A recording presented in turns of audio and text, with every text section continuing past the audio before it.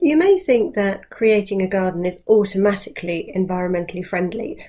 You are doing your bit to help the planet, green it up, and make the world a better place.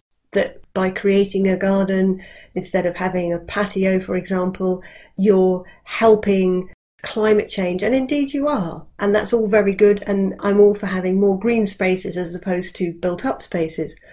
But there's also something else that you can do when you're creating the garden. And that's just to add one or two more questions when you're actually going and trying to work out what you want for your garden, and especially when you're buying plants. And the question you really need to ask yourself is the plant that you're buying really homegrown?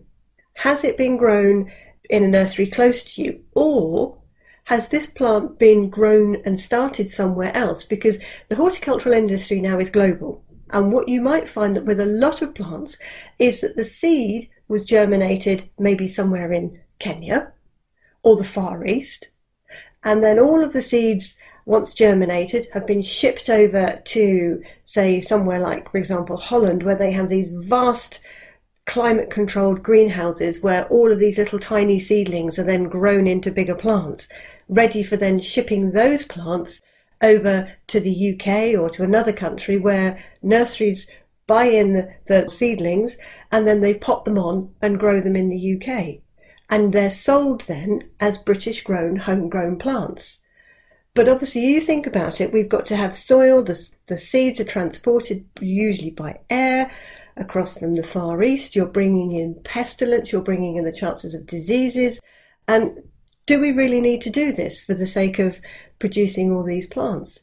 So just ask yourself the question, if you're going to buy plants and put them in your garden, you can reduce the environmental impact, you can reduce your carbon footprint, as it were, if you just pick plants that you know have actually started their life being grown in a British nursery and weren't imported in from another country. Every little thing that we can do like that will help keep our climate change under this 1.5 degrees C that we actually really must do. And it's not all governments. I mean, governments can do the biggest things, but these are the things that we can do. So just challenge yourself now. And instead of just thinking, oh, there's a pretty plant, I'll buy it, just ask the question, where did this come from? And should I buy it if they're bringing this in from the Far East or doing it elsewhere?